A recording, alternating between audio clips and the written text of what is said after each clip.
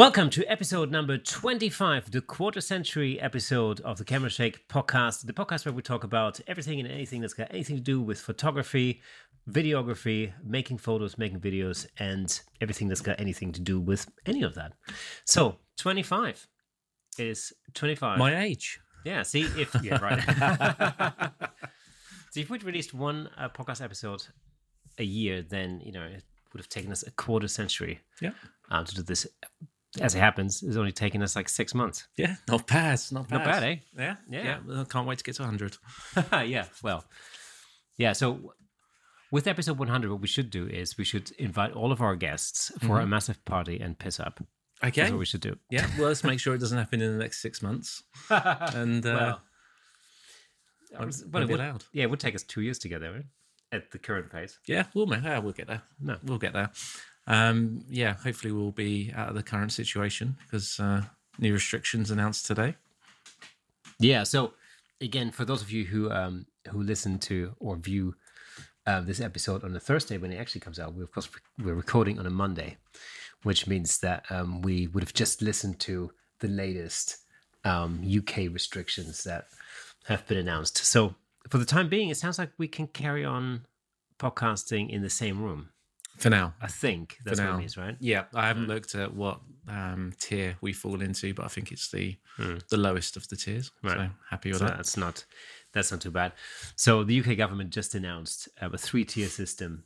And what that means is that if you're in the lowest tier, then things pretty much carry on as they were. Mm-hmm. If you're in the middle tier, which is called high. Is it called high? High, yes, medium, high, and very high. Yeah, medium, high, and very high. So if you're in the high risk tier, then it means a lot of things stop. You can't meet. I think you said you can't meet indoors with people outside your household. Right. There may be some more restrictions on sort of restaurants and whatnot. I think I forget exactly what you said. Well, that basically for us that would mean we would have to go back to podcasting from home, really. Yeah, exactly. Yeah. And then the highest risk tier would be basically, it's pretty much lockdown. What I didn't hear was what defines those categories. Where is the tipping point? Where's the threshold? Per cases per, whatever that number is. I don't know what it is. If you are listening to this on Thursday or the after, then you probably know all this already. We're currently true. a little bit in the dark. So, so that's the latest news. What else has been happening this week? I've still been quite ill. Mm-hmm. Can you believe that? It's lasted that long. But I got better. And, you can probably still hear it in my throat a little bit. I don't have that sultry voice that you had when you were ill. Or the nasal voice. Sorry, yes. Oh, yeah, you were in the film trailers. That's right, yeah. Getting over that. But we went out and did another car shoot this week, which was great. Yeah. We're kind of becoming car photographers. I know. Which was not expected a few months ago. Yeah, taking the automotive photography world by storm. Yeah, I think it's... Yeah, exactly. Or not. Yeah, or not. Not just yet. But what was it we did? We did a VW Amarok? Amarok. Yeah, pickup. VW is pickup truck, essentially. It was cool. It was a cool car. Yeah. Really cool car. A lot of chrome. And it was super fun. And what was really fun this time was that we actually had the car to drive for the whole weekend. Yeah. So that doesn't usually happen. No. But it meant that we could get used to the car itself and just, get a really good idea as to how it would potentially photograph. It was black. Yeah. Caused some additional challenges, didn't it? Yeah. So the one thing that we have learned in our quest to become the greatest light painters there is so what we've learned is that black cars are difficult. Black cars are very hard. So really, it's it boils down to the color, bar none. Mm-hmm. But I think we came up with a pretty decent result. I mean, it's looked great. We tried 2 locations in the end, didn't we? And the first location was much harder. Oh and God, it was cold, wasn't it? Yeah. I had gloves, so. Yeah, well, I wasn't equipped for that. No. I wasn't quite ready for that, to be honest. It was rainy and windy and it was all sorts of wrong. But our first location would have been a good location, although it was just a bit too dark. So the background was not looking its best. And then if we had a lighter color car, it might have worked out okay. But it just would have looked like it was on a completely black background because it was that dark. But the second location was cool. Yeah, it was very, very cool. Yeah, I think one of the issues we had was really just timing. So that first location was like a car park type of an area, and it would have been good if the people who owned the car that was blocking our angle had turned up 10-15 minutes before they actually did. Yep, would have been amazing. And then we would have had, that would have been perfect timing because we would have just caught, the right amount of color and detail in the sky. Because the sky actually looked pretty good. It could have been perfect. And the location itself was sound, and with a little bit more residual light, I think it would have been better. But, you live and you learn. I mean, that was definitely a lesson learned. Yeah. And I'm saying this before I've actually edited the image. So, we'll see what the end result is. And it might be awesome or it might not be. But in any event, the actual shoot itself was tricky for that reason. It was cold, wet, but also, it was just, I felt it was just a tad too late. Yeah. Like 15 minutes would have done it. But the second location was another car park. But this time it was lit. Yeah, there's a lot more ambient light around because the car park had, I think it had a field one side and it had like tennis courts or football courts, something like that, the other side. And then the car park itself had kind of floodlights, not floodlights, but, those kind of lights lighting, all around the place. So actually the ambient light in the area was significantly higher. Yeah. Not so much that it was bright. No, it wasn't just to light up the area. Yeah, it wasn't daytime conditions or anything. But, no, not quite. But so it just worked just a little bit better. Yeah. So I think, after every shoot like this, it's important to really just assess the shoot itself and what happened, and it's to you just reassess and you think about what went well and what you could improve on, and things that you didn't anticipate and then had to deal with afterwards. And so I think, from as far as the learning experience is concerned, that this particular shoot actually worked really quite well. Definitely. Also, the fact that we had enough time to create 2 images at 2 different locations with this car, that really, I thought it was really helpful. Yeah.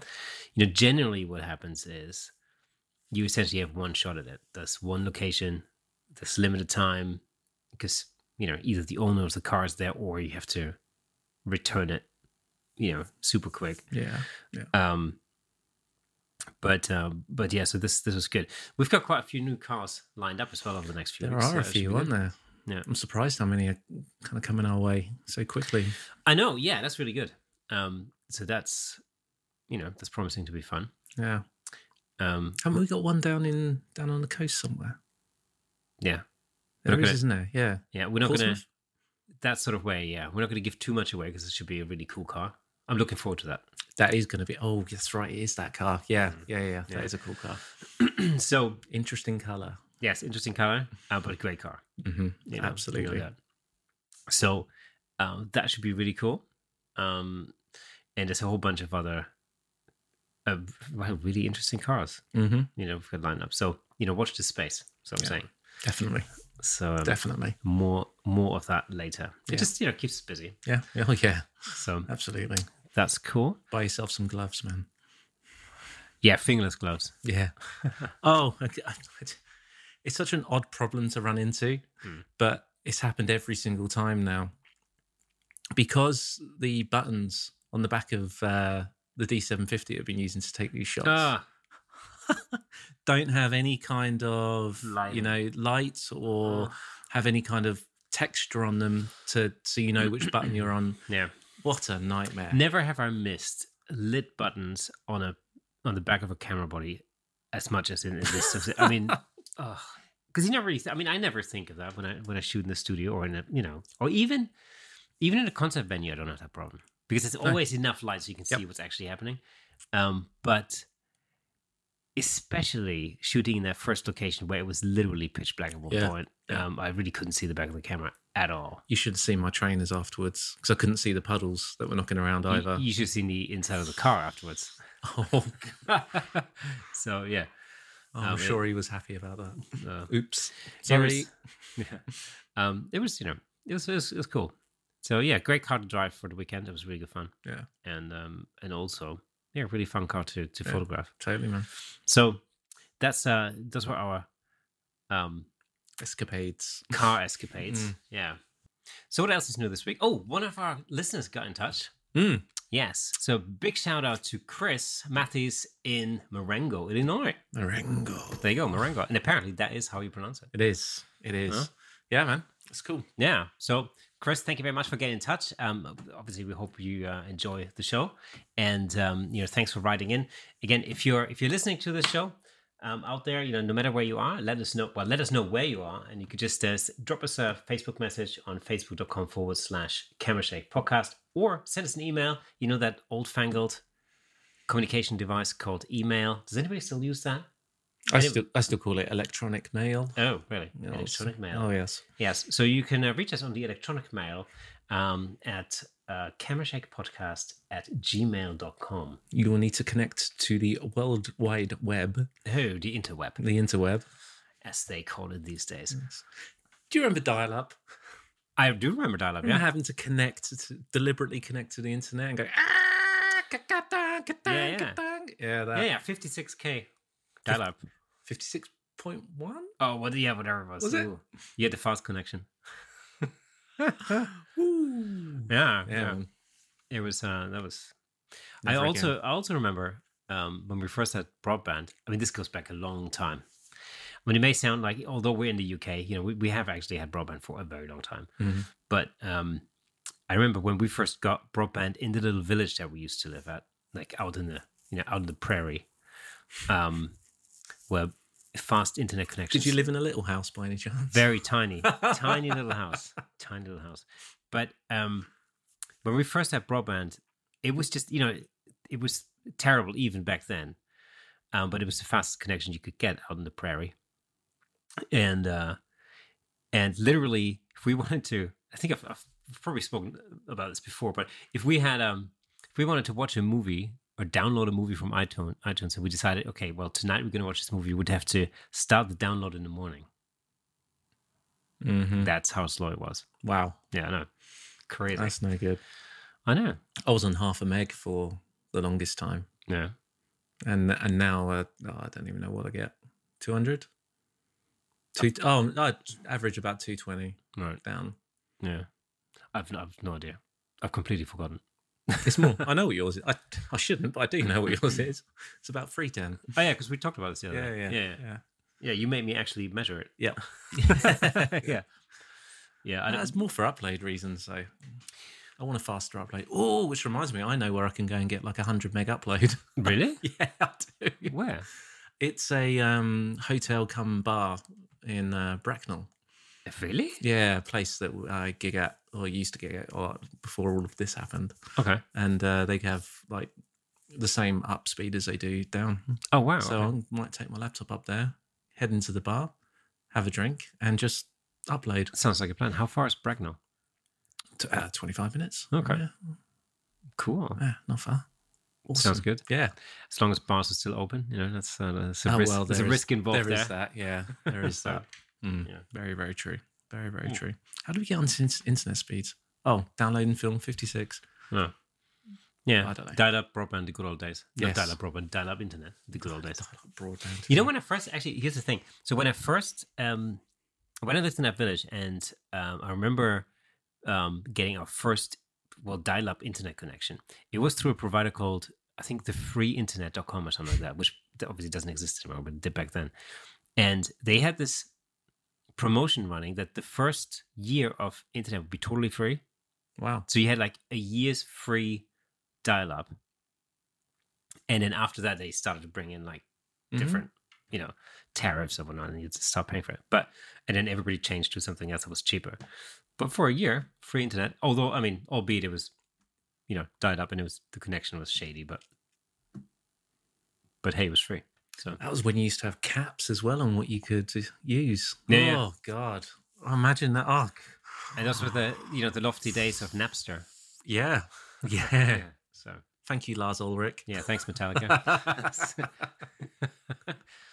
Damn it. Oh dear. But, Oh dear. Yeah, those were the days. Was indeed.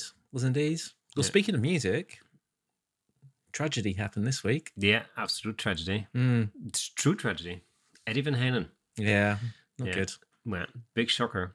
As a guitar player for myself, that was really devastating news. Yeah. Because not only did I grow up with Van Halen or listening to Van Halen, but also, when as a kid I used to stripe my guitars and all the rest of it. So, it's a big, big thing. Yeah. Yeah, it was quite a, well, it was it's a shock no matter what, but I don't think he'd been well for quite a while, right? So it wasn't a shock in that sense, but not good. He was still so young. Yeah, 65. Yeah. It's no age these days. Yeah. Why didn't we draw him a pension then? Yeah, probably not. No, that'll probably be 80 by the time we get there. Yeah. Yeah, it's one of these things that always makes you first of all, it makes you kind of feel kind of old. Is this one thing, but also it's just like a part of your childhood that's died. Yeah, it's just kind of how I feel. Yeah, Yeah. And there'll definitely never be another Van Halen record. Oh, that's weird. I hadn't really thought of that. Yeah, that's the thing. Yeah. There's definitely never going to be another Eddie Van Halen solo. Good. No, the rest of it. So that is sad news. Somber news, indeed. Yeah. Let's talk about something a bit more upbeat. Upbeat. Nikon. No, that's always downbeat. Or is it? No, not this week. Well, this week we have 2 bits of Nikon news. 2? Really? Yeah, 2. Yes. I know one. Or so Nikon announced, Nikon rumors, it's not an official announcement, but Nikon rumors have basically come out with the rumored Z9 or Z9. Yeah. Is it Z or Z? I'm still not sure about that. We're in England. It's Z. Right, but I'm not English, so I can say Z. I don't think you'd say. Would you say Z in Germany? I don't know. We definitely don't It's got to be, isn't it? We definitely don't say ZZ top. I mean, ZZ top. ZZ top. Have you listened to the latest ZZ top album? Oh dear, that's such a much better name. It sounds so rubbish. God, imagine that. I know. Oh, ZZ top. Oh, well, amazing. So, so I'm still not sure what the correct pronunciation is. I'm going Z9. Right. Cool. Well, I'm going with Z9 then. So in that way, at least we're covering it all. Agreed. So no matter who's listening, whether you're in the UK or whether you're in North America or abroad or wherever you are, again, get in touch because it's super fun to find out where people are. Oh yeah. This is like our latest game, I think. So the Z9 sounds like a really good camera. Yeah. I mean, it sounds like an awesome camera. Actually. Really does. When you really look at the specs, it's like, Well, the specs they're punting out there, assuming they're accurate right now. Who knows? Okay, but, well, I mean, yeah. Seem to be pretty much in line with what the Sony A9 Mark II, I guess, or whatever it would be. Yeah. Very same, right in the same ballpark. So really, what Nikon rumors come out with is a spec list that looks very much like the Z9 is going to be the flagship camera. So it's going to be like the D6, like the mirrorless version of the D6, if you want to call it that. And that means a 45 megapixel sensor, 20 frames per second, 8K at 30 frames per second video. It looks like, and potentially even a built-in grip. Built-in grip? Yeah. Yeah, very much like the D6. So literally could be, and this is really only based on Nikon rumors, but Nikon rumors are really quite a reliable source of rumors or have proven to be. So I don't really have any reason to doubt that. Although, I would say that probably, the exact specs. I mean, this could change between now and then because it is rumored to be released in fall 2021. Mm-hmm. So that's still a good year from now. And I think what I've read is that it appears as though Nikon are planning on testing this camera at the Tokyo Olympics next summer. Okay. Now, what's also rumored is that it would have the sort of the image quality of the R5 and the autofocus capability of the Sony A9 Mark II. So if all of that's true, then that's sounding pretty good. I find the autofocus hard to believe. Well, if they finally up their game on it, then great. That's amazing. Yeah, true. I mean, generally speaking, I think, especially in video, of course, the autofocus on the Z6 and the Z7, that's actually a marked improvement from anything that Nikon's brought up before.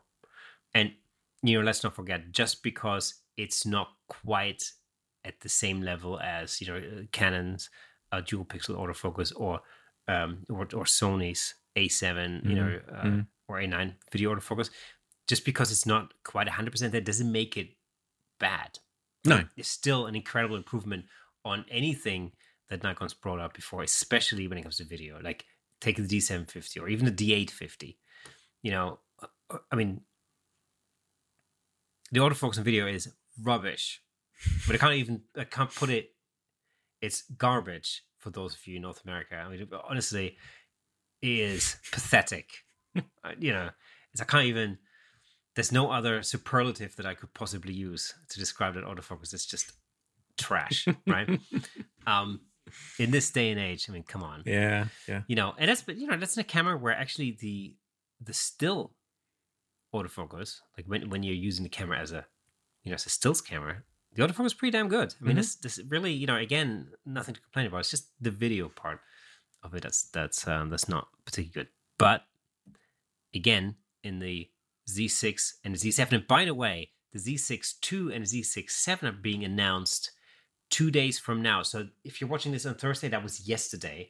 So in 2 days from now, I'm going to be getting my butt out of bed at 5 o'clock in the morning to watch that announcement. And I can only assume that most likely there are going to be improvements to the autofocus again. I mean, in fact, I know already that there's that I've made certain improvements to it.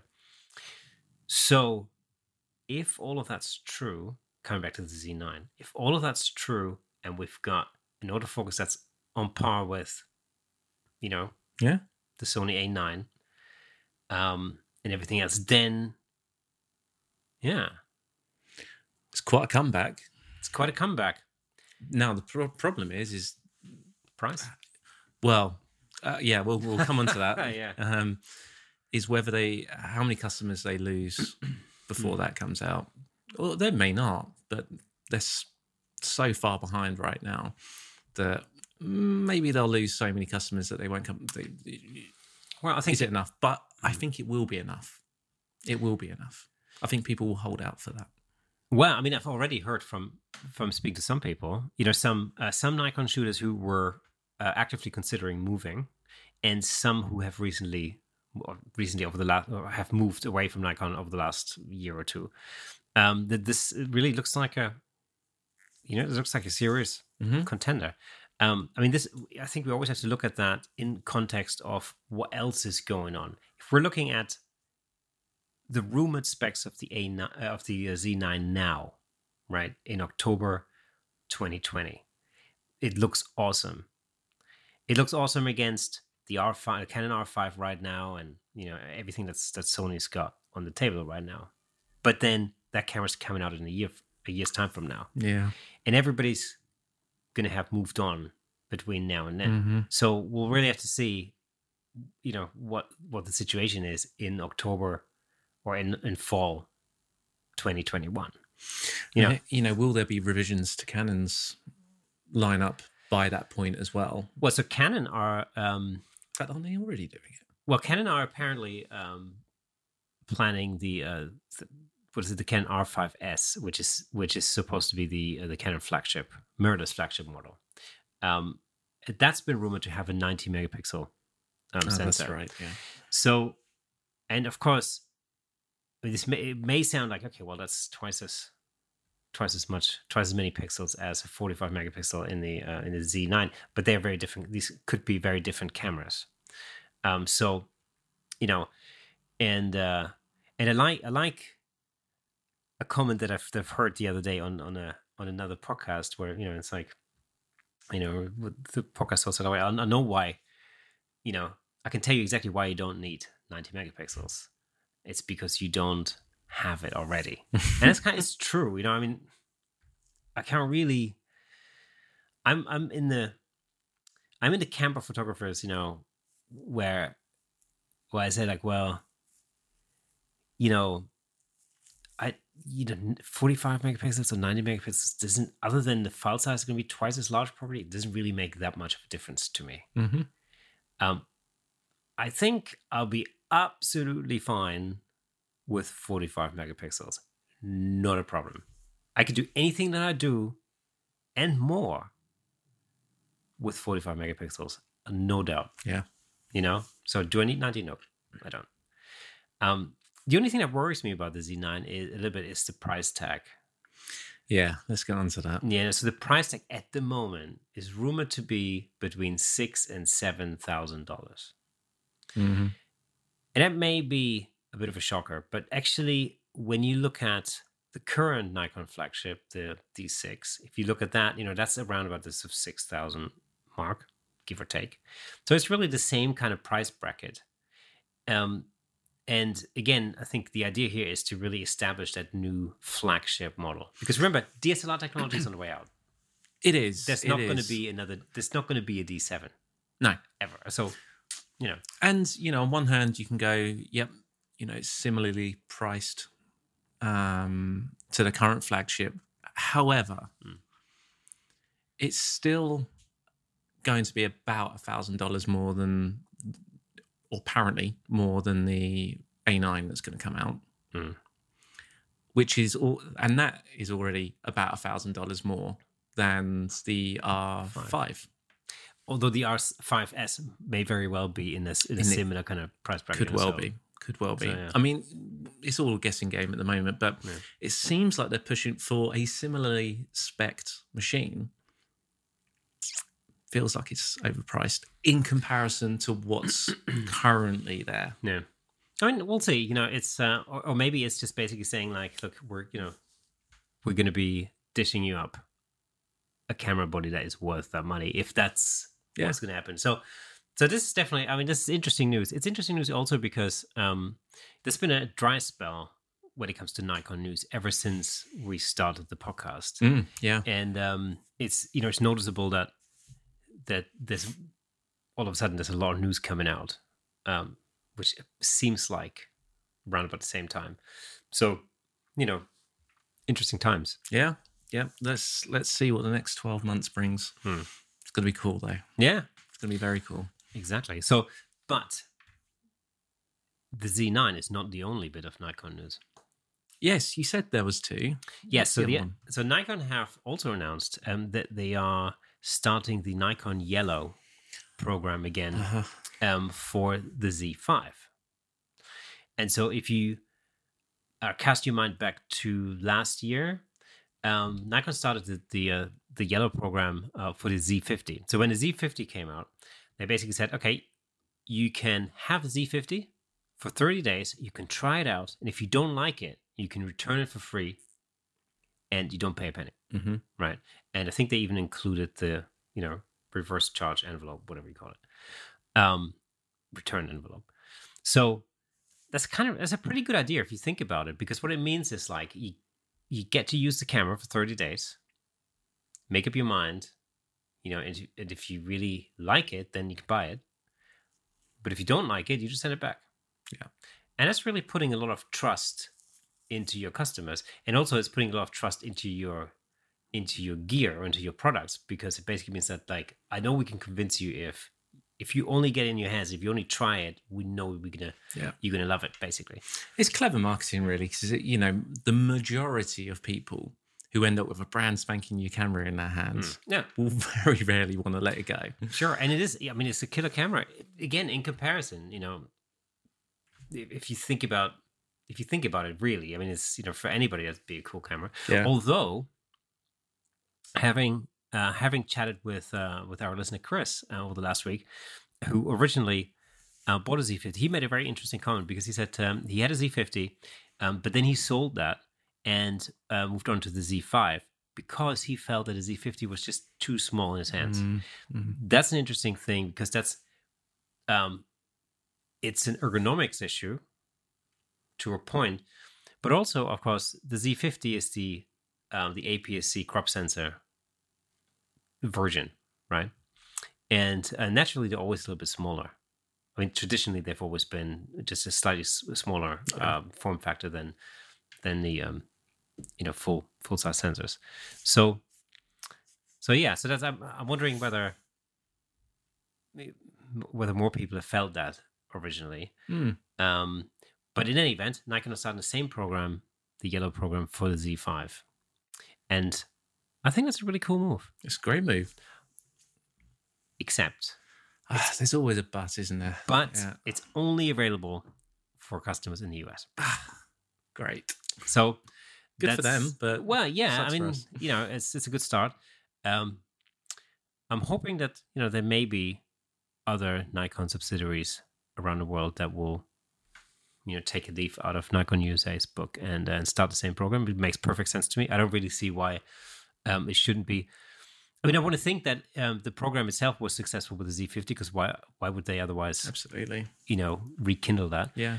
And if that's something that's worked in the United States, I don't really see why that wouldn't work over here in the UK or in Australia or anywhere else. So, maybe they'll do it. If anybody at Nikon watches this program, please make this this show. Please make this program, the yellow program, available in the UK because that'd be good. Yeah, because I would definitely check out the Z5 if they had the same program for the Z6 or Z7 too. Then yes, absolutely, I'd be on that. Might feel more appropriate for you, sure. Right? Yeah, no doubt. Yeah, it'd be great actually. Yeah, awesome. Because it's. Especially in these times, it's actually difficult to get your hands onto a camera body. You can check them out online. You can even go into a store and look at them, but actually having them in your hand is, for obvious reasons, is difficult. Yeah. Now, I remember going into my local camera store, and I feel I'm lucky that we have a local camera store, even still, But of course, typically when you walk into that store, it's a really, really great store called SRS. It's a family-run store. They've been there for like decades. They're really friendly. Normally, you walk in, you can pretty much touch anything. You can talk to somebody. Somebody gives you a camera. You can try it out. And it's kind of part of what it should be like. It's part of what it's supposed to be like when you go into a camera store like that. And of course, now everything's. There's plexiglass everywhere. There's screens everywhere. You can't touch anything. You can only walk into the area in front of the counter, and then you've got to speak to somebody, and they'll show you something behind a piece of glass. And I mean, right now, it's about the best they can do. Isn't it? Yeah, exactly right. It's the best they can do, and and I'm happy that they're open, and I'm happy that you can actually go there. But it's just not the same as holding something in your hand and feeling it and and working out whether it actually fits into your hand, because there's no way I can tell that from a photograph. No, it's true. It's very, very true. You can only get comparisons. It's similar to this. It's very different to that. And if you remember, like originally, Sony, when they first came onto the market for the first few years, they had real issues with the ergonomics of the cameras because people tended to not like them. They didn't like the way that they felt when you picked them up. It made your fingers feel stiff once you've held them for a while because there was nothing really to hold on to. Yeah.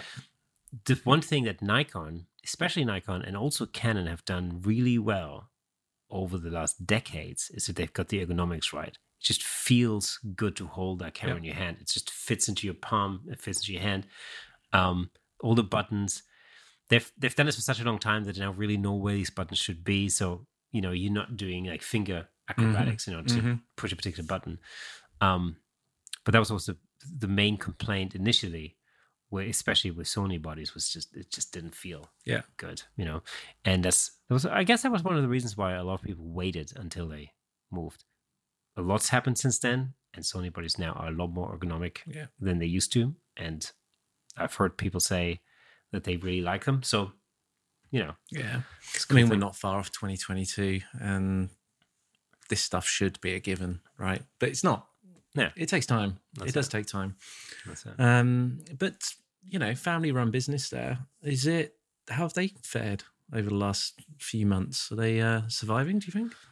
Well, I don't really know because I haven't really spoken to them about it. It might be an interesting topic to touch upon. But, they're probably one of the largest camera stores in the area. Mm-hmm. In fact, with the exception of certain chains, they're really the only big multi-brand camera store in the area that I know of. Mm-hmm. Right. And they also run, their website is quite extensive. So they're doing a lot of online sales and so on and so forth. So, I mean, it's a great store. Yeah. It'd be a shame if that went. Yeah. Because I like going in there, like trying things out. And I actually purchase a lot of stuff in the store as well. Mm. There's always something I feel is important to support. Sometimes only little things like a battery or, I don't know, like what did I buy the other day? A polarizer filter. Oh, yeah. And then a filter pouch or something like that. You know what I mean? I mean, it's like little, they're not, not spending thousands and thousands of pounds in there every time I go there. They actually, it's funny little fun fact, right? They have a special chair for the wives. Yep. So when you come in, they know exactly the wife's going to be bored. Or the husband, if you're a female photographer and you have a husband who's not into photography, I'm pretty sure your husband's going to be bored too. Let's face it. So they have a chair there, like a really nice kind of chair and a table that you can, where you can just hang out and chill out and let your other half nerd out for a bit, fall asleep, and that's it. There's a Wenzel, which is like a bakery chain next door. And so what happens is when we, in the past, pre-COVID, when we've gone into town, as a family, like my daughter would always go to Wenzel's and get like some, I don't know, croissant or something like that, or pretzel or whatnot. And then they would sit in that seating area whilst I'd, be looking through, I don't know, all sorts of different camera gear and whatever. Love it. Yeah. Oh, what'd you have to say pretzel for? I'm hungry. Yeah. True. Pizza? Should we break and have some food? Good idea. So anyway, so, if you do have a local camera store, I mean, this is, all right, so here's a serious appeal. If you are listening, let us know if there still is a local camera store in your area, because what I've noticed over here in the UK, and I've sort of been hearing that from friends over in Canada and in the States as well, is that local camera stores really seem to be disappearing very rapidly. And I'm concerned that with everything that... I feel like we're about to have the same outtake. Yeah, exactly. Hang on. You have the most annoying vibrate on your phone. Hello? Yeah, you're on camera again. It's like you're the caller that always calls into every show. Yeah, like a stalker. You could be the show. You're the camera shake podcast stalker. So, in all seriousness, let us know. Send us an email or hook up with us on Facebook. Again, it's facebook.com/shake. Forward shake. So that would be perfect. Wow. Facebook.com Camera Shake Podcast, and just get in touch and let us know if there is, in fact, still a local camera store in your area. That'd be really interesting to know. Yeah, it would. Yeah, it would, because it's definitely feels widespread. Yeah, for sure. I mean, I really, I mean, in London, yes, there's a number of camera stores in town, but out here in the burbs, as it were, I can't really think of anything else. No. So No. We might one day plan a trip across the North American continent where we'll head from one independent camera store to the next. Wow. Yeah. Why not? Like a rather than a Man v Food, it'll be a Man v Camera. Independent camera store. we'd have to, we'd have to definitely max out the credit cards on that. Oh one. yeah. Oh yeah, get a few more as well. Yeah, we could buy a different lens. Ooh, talking about lenses. Yes, right. Let's talk about that.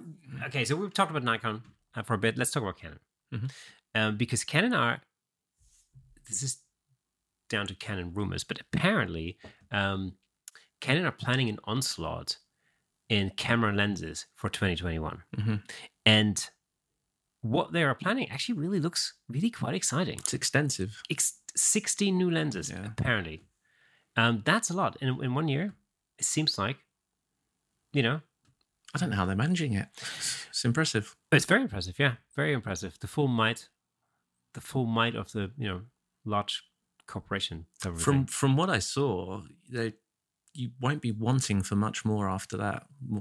Many more options. It looks really good. I mean, when we're talking new lenses, what we actually mean is mirrorless. Yeah. Lenses. So we've got everything from the 50mm 1.8 nifty 50 type of the plastic fantastic lens. Although this one is supposed to be much better in terms of optics, and so it's a much improved lens. And even the original 1.8 nifty 50 was a decent lens. There's nothing wrong with that lens. Yeah.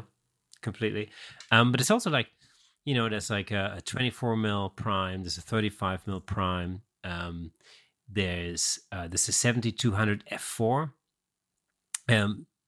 which is cool, because here's the thing. When we talk about Pro Glass, we always think in terms of like, 70 to 200, 2.8. But the reality is, when do you ever shoot at 2.8? Occasionally, but not. Yeah. Like in a portrait situation, I never shoot at 2.8. Really, ever. I don't. I shoot at 4.5. I shoot at 5.6. So actually, a 70-200 f4 would do the trick for me. The only time I shoot at 2.8 on that lens is at a concert. Low light, right? Low light, exactly. So that's the only thing. So if you don't shoot concerts, I think you're probably going to be fine with an f4. It's likely that with the 70-200 2.8, the optics may be better quality. So it may be generally a slightly better quality lens. Having said that, the price tag is going to be very different. Significant, right? Significant, yes. So, you get to kind of balance. It's probably half as much. Can't get my words out. Half as much again, isn't it? Most likely, yeah. If not more. Yeah. So there was no hint as to what the prices were for these new lenses. It was just simply a list of 16 potential lenses. There were a lot of long lenses in there. 400, 600, 800, 1200 millimeter lenses. Sounds great. If you're if you're into wildlife photography, for example, sounds like that's a great range of lenses there. Yeah. Or even possibly if you're a sports photographer, for example, you need to really get in there. Fantastic. So, there was also a 100mm macro. That's right. 2.8, in fact. That sounds very interesting. Again, that's a really super useful lens. That's very versatile. You can do a lot of stuff there. Anything from portrait photography to product photography, for example. It's a great lens. So really, I mean, they seem to be covering most of their bases, actually. And with that lineup of lenses, it really leaves not much left. I mean, whatever that means. How does how will that compare to Nikon's existing lineup for? So some time ago, Nikon announced a roadmap for new lens releases.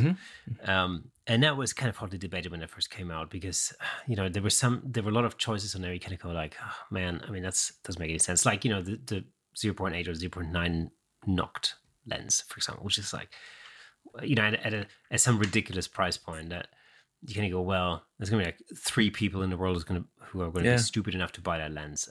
Do you know what I mean? It's like, it wasn't really what photographers wanted, I don't think, because really from a professional perspective, you're looking for, your working glass, the 14 to 24, let's say the 24 to 70, the 70 to 200, 100 mil lens, an 80 mil lens or 85, something like that, a 50, 35 prime.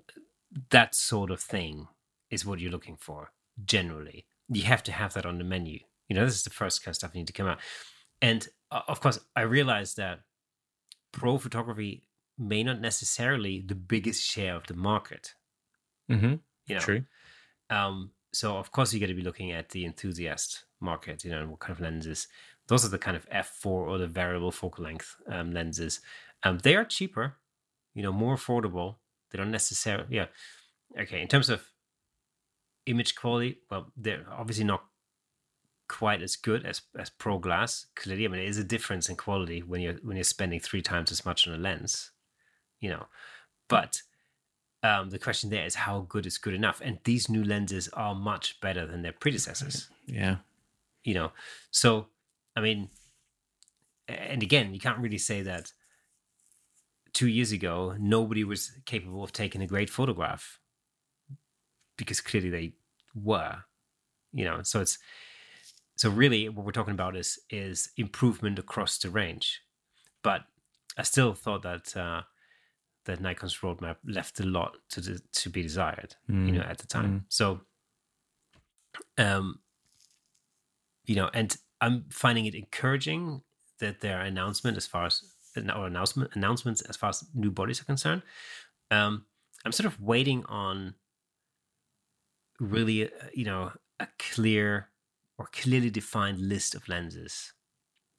And that's what I was getting at. It's, are they still going to be so far behind that they if it's the end of 2022 before they've got their range of lenses out to match what Canon's doing? Yeah, so Canon are planning to release these lenses according to Canon rumors. So this is like, again, more of a rumor thing, but again, it's they're usually quite reliable. Yeah. But so it sounds like as if allegedly Canon are planning on releasing these lenses in 2021, although it should be said that with the pandemic and everything else that's going on, this may very well get pushed into 2022. At this point, who knows, right? So, yeah. But there's some interesting stuff happening, certainly some exciting kind of news, I think. The cool thing is that everyone is now taking a step forward. It's probably the biggest advance in cameras that we've had in years, right? Yeah. And that's great. That's nothing but a good thing. Well, exactly. The thing that strikes me really is that, now the choice is greater than ever. Yeah. Years ago, it was Nikon or Canon. I mean, this is like, I remember when I first joined a camera club, for instance, the first question was like, what do you shoot, Nikon or Canon? And it's like, well, Fuji. God, imagine me walking in there and saying, Panasonic. Olympic. But, I mean, there are so many great camera systems out there. And you can take something like, take Fuji, for example. Fuji are fantastic imagery, fantastic lenses. I like the bodies. I really like the bodies as well. And of course, you can put a working selection of, body and glass together at a fraction of the price that you would pay for Nikon Pro or Canon Pro glass. An absolute fraction. And you could, I think the results would be very much comparable. Yeah. I really don't feel that there would be that much in it. And it's a real alternative. I mean, now it's the greatest time for that ever, really, because you have people have real alternatives available to them. Yeah. again, whether it's Fuji or just Sony Gear, although Sony lenses are not cheap either, so it's no, they are not. So they're really playing up in that price bracket, but yeah, exciting times. Yeah, really is. And you can choose any of them and take a great photo and take a great video with it, right? Just one of those brands will resonate with you slightly more than another. Yeah, absolutely. And that's really all it's going to come down to. And that's it. And I find that with myself, because I'm sort of like I'm invested into Nikon only because I've spent a lot of money on glass and I have a lot of money tied up in Nikon gear, as it were. And from a usage point of view, it's always delivered. I found it extremely reliable. It's very reliable gear. Literally, their Pro Glass is bomb-proof. I can absolutely see why people like to take that kind of stuff into war zones. It's great stuff. There's part of me, that thinks like, okay, well, but Fuji bodies look so much cooler. Like they have they have this kind of retro design. I really dig that. I mean, I love the way their gear looks. I also obviously, I really like the results. I like the colors, So I think, if I had to start over again right now, and if somebody said like, right, here's $6,000, whatever. I don't know whether I would invest that into Nikon gear now. I would possibly look at other options. $6,000. You're only going to get a body for that. With Nikon, yeah, exactly right. But actually, with Fuji, you could probably put a whole kit together. Yeah, you could. So, it's an interesting thought anyway. Yeah, it really is. Yeah, so, that's interesting times ahead. Yeah, it really is. And, I talked a couple of weeks ago about a potential move to Sony in due course. But now, I kind of started to think, yeah, that's probably going to be the right move for me and the type of thing that I do and what I want to be able to do with it. Yeah. But now I'm not so sure. Well, I mean, I'm confused again. Yeah, I mean, as you know, I priced up all my gear a few weeks ago just to see how much I get for it now if I were to sell it, and where that would leave me in terms of switching brand. Yeah. Right. And it was just a thought experiment, really, because I just wanted to see, like, okay, how much money would I have to invest to do what I do, but just simply to switch from Nikon to a different brand. And really, from a financial point of view, it makes more sense to stick with the brand and to change the body, and then over time change the lenses. Yeah, it does. That makes more sense right now, I think, because the price tag is very high if you were to change completely, especially once you have a whole collection of glass. That's it's not so much of a problem when you have one or two lenses, but once you have like a whole shelf full of them, then it becomes, you're more and more invested into that. Yeah, absolutely. And as much as I don't really like to be tied to a particular brand, it is annoying, but it's a cold hard fact. Yeah, that you've got money tied up in that sort of stuff.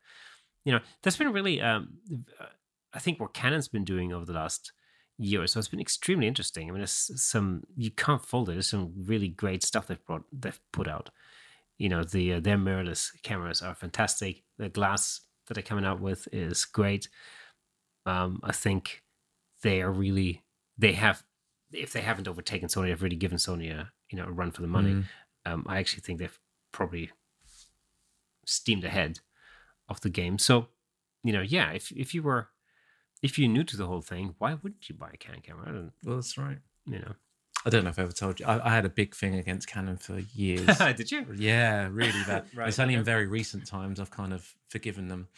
And right, okay. Now I'm open to the idea of Canon, and it's only because of the job that I did previously. I had to deal with Canon constantly. Oh, really? Okay. Yeah, I dealt with them a lot, and that was all over sort of infringement claims and those type of things, right? Right. And they were not the easiest people to deal with at Oh, times. right. Well, in terms of like fake bodies and stuff, and Yeah, and grey goods. Sorry, Oh, right, you know, okay. bodies and lenses intended for sale in the Asian market, but being sold over here, Right. or US in over here, those kind of things because they're cheaper. Cool. Right. So if you know where to get some cheap gear, and let me know. yeah, there's none on there anymore. Yeah, we made sure of that. So yeah, they were very difficult. So I've never really forgave them for that. Right. But I'm over it. I am over it. Yeah. So I'm very open to Canon these days. Yeah. It's funny how that works sometimes, isn't it, in terms of like brand loyalty. Like sometimes, or like dislike of a brand. You know, sometimes it doesn't necessarily have anything to do with the actual product, No, or the that's right. actual camera or something. It may just be something, a bad experience in customer service or whatever. Absolutely. That really turns you off of a brand. Yeah.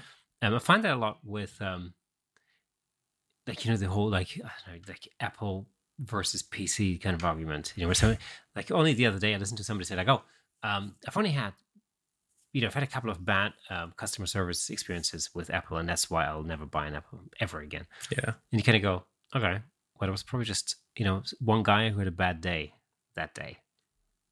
It's true. Although I've had that a few times from multiple people. Well, I'm just quite thankful I haven't had to speak to them. Well, see, I've heard that too, maybe, but personally, I've only had good experiences. You see, that's I've never really I've never had a bad customer service experience.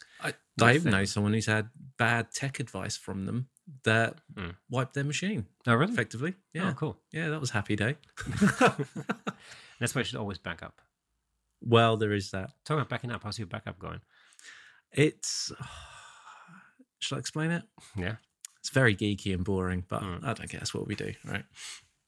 So for the longest time, I've been trying to find the cheapest unlimited cloud storage.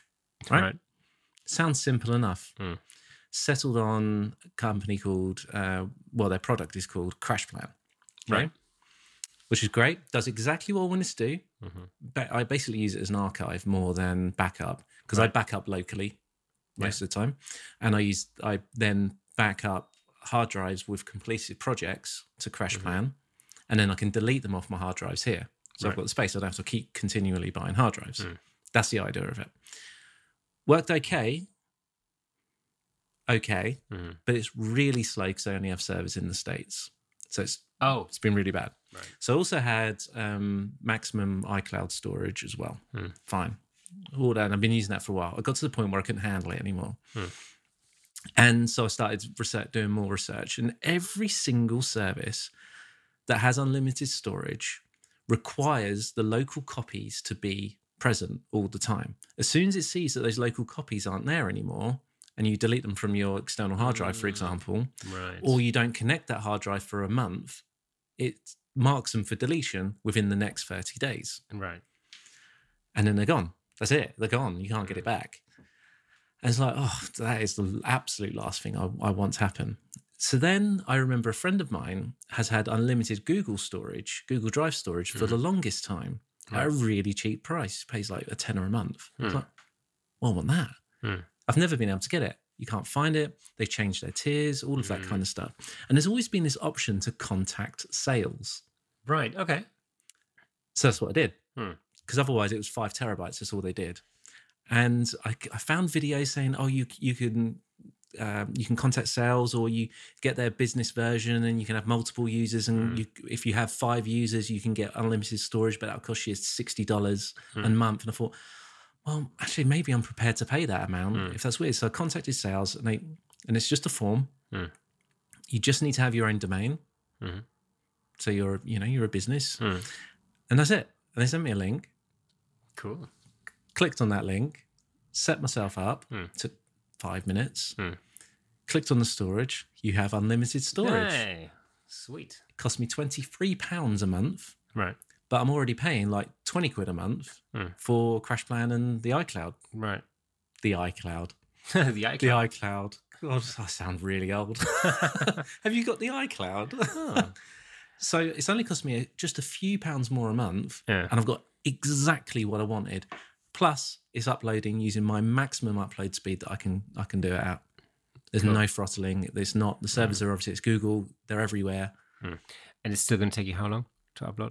Well, I've now uploaded in about 48 hours, 520 gig or something like that. Cool. Not bad.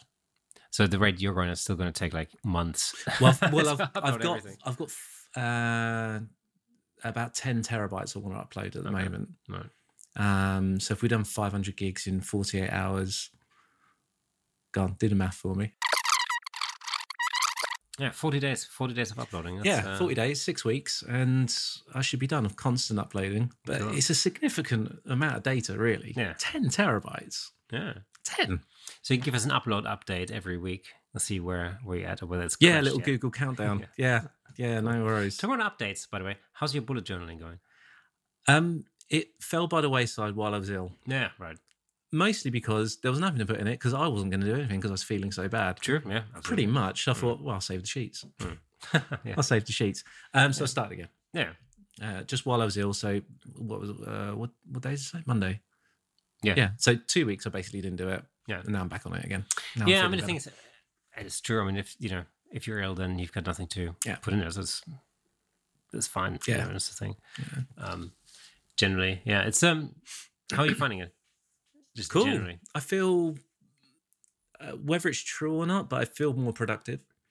I feel like I'm not forgetting things that I need to get done and when I need to get them done by. It sounds so basic, but using general reminders and alarms or whatever it might be, I would still delay it, for whatever reason. Now it doesn't happen. I think it's, one of the things that I feel when it comes to bullet journaling in general is that actually because I have sort of overseeable, achievements or achievable tasks every day, I don't get into a panic halfway through the week. Yeah. Thinking, oh my God, I don't know whether I'm going to be able to do this or that, the other. It's like literally because it's mapped out so well, I can basically make decisions before they happen. I mean, when I realize that I'm not really going to be able to complete all the tasks on a day or something, I can move them around and I can kind of plan ahead, and I can make that time the following week, for example. And that's fine. I mean, it really just takes the panicking bit out of it. Yeah, that's how I feel. I feel like that I'm not really too worried that I won't be able to do a thing, that I've forgotten something or whatever, or that I won't be able to get through a day because I've got 1.5 million things on. It just evens the whole thing out, and you can just, I don't know, it just makes my work-life balance better. Yeah, it really does. Word, it really does. And you talked about it several times. The act of sitting down to write things out really makes a difference to me. And I didn't realize how much of an impact it would have, but it does. As soon as I get up in the morning, make myself a coffee, I sit on the sofa and open it up.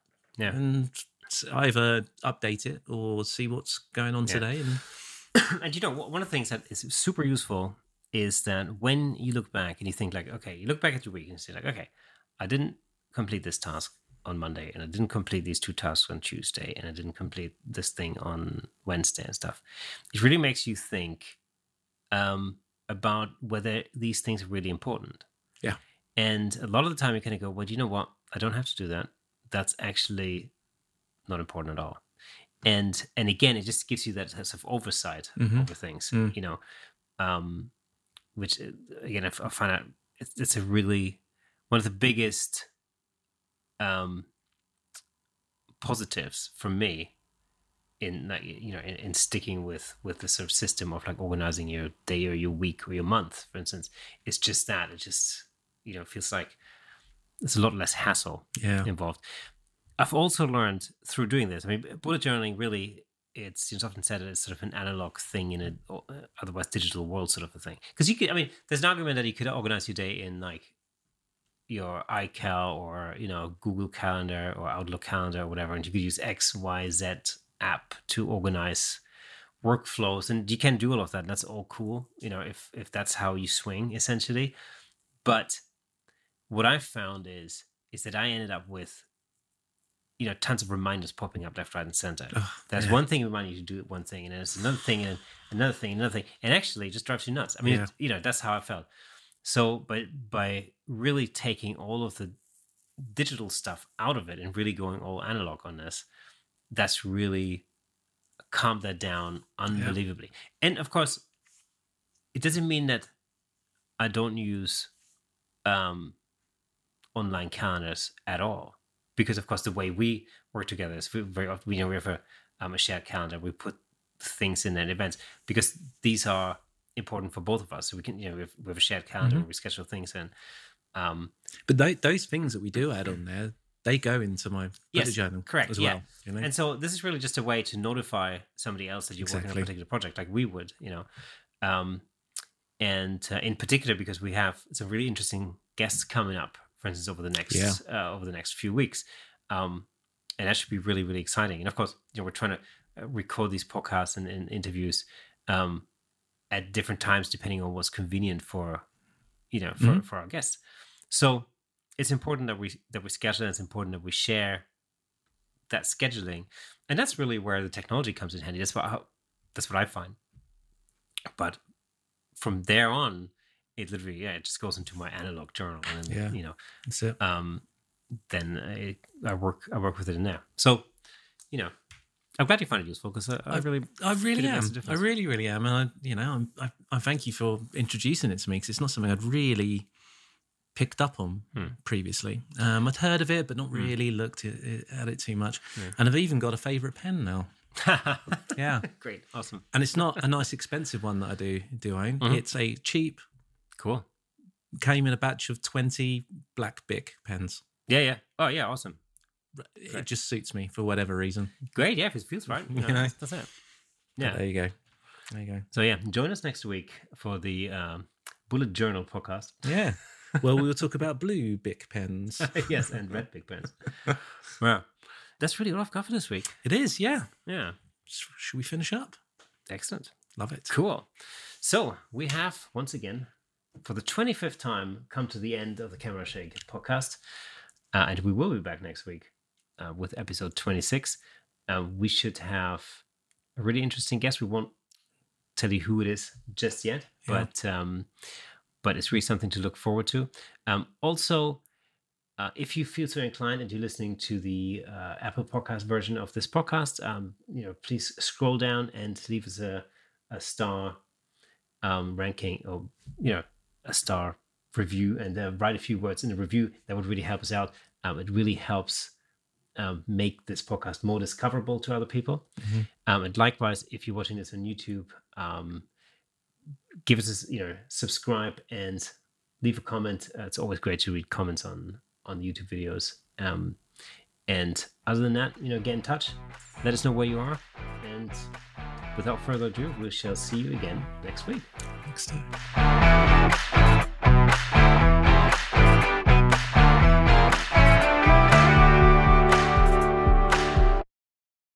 He does drive a damn cool car. It's a very cool car. Yeah. I don't know if we should say what it is, though. Should we? Should we? Well, we could.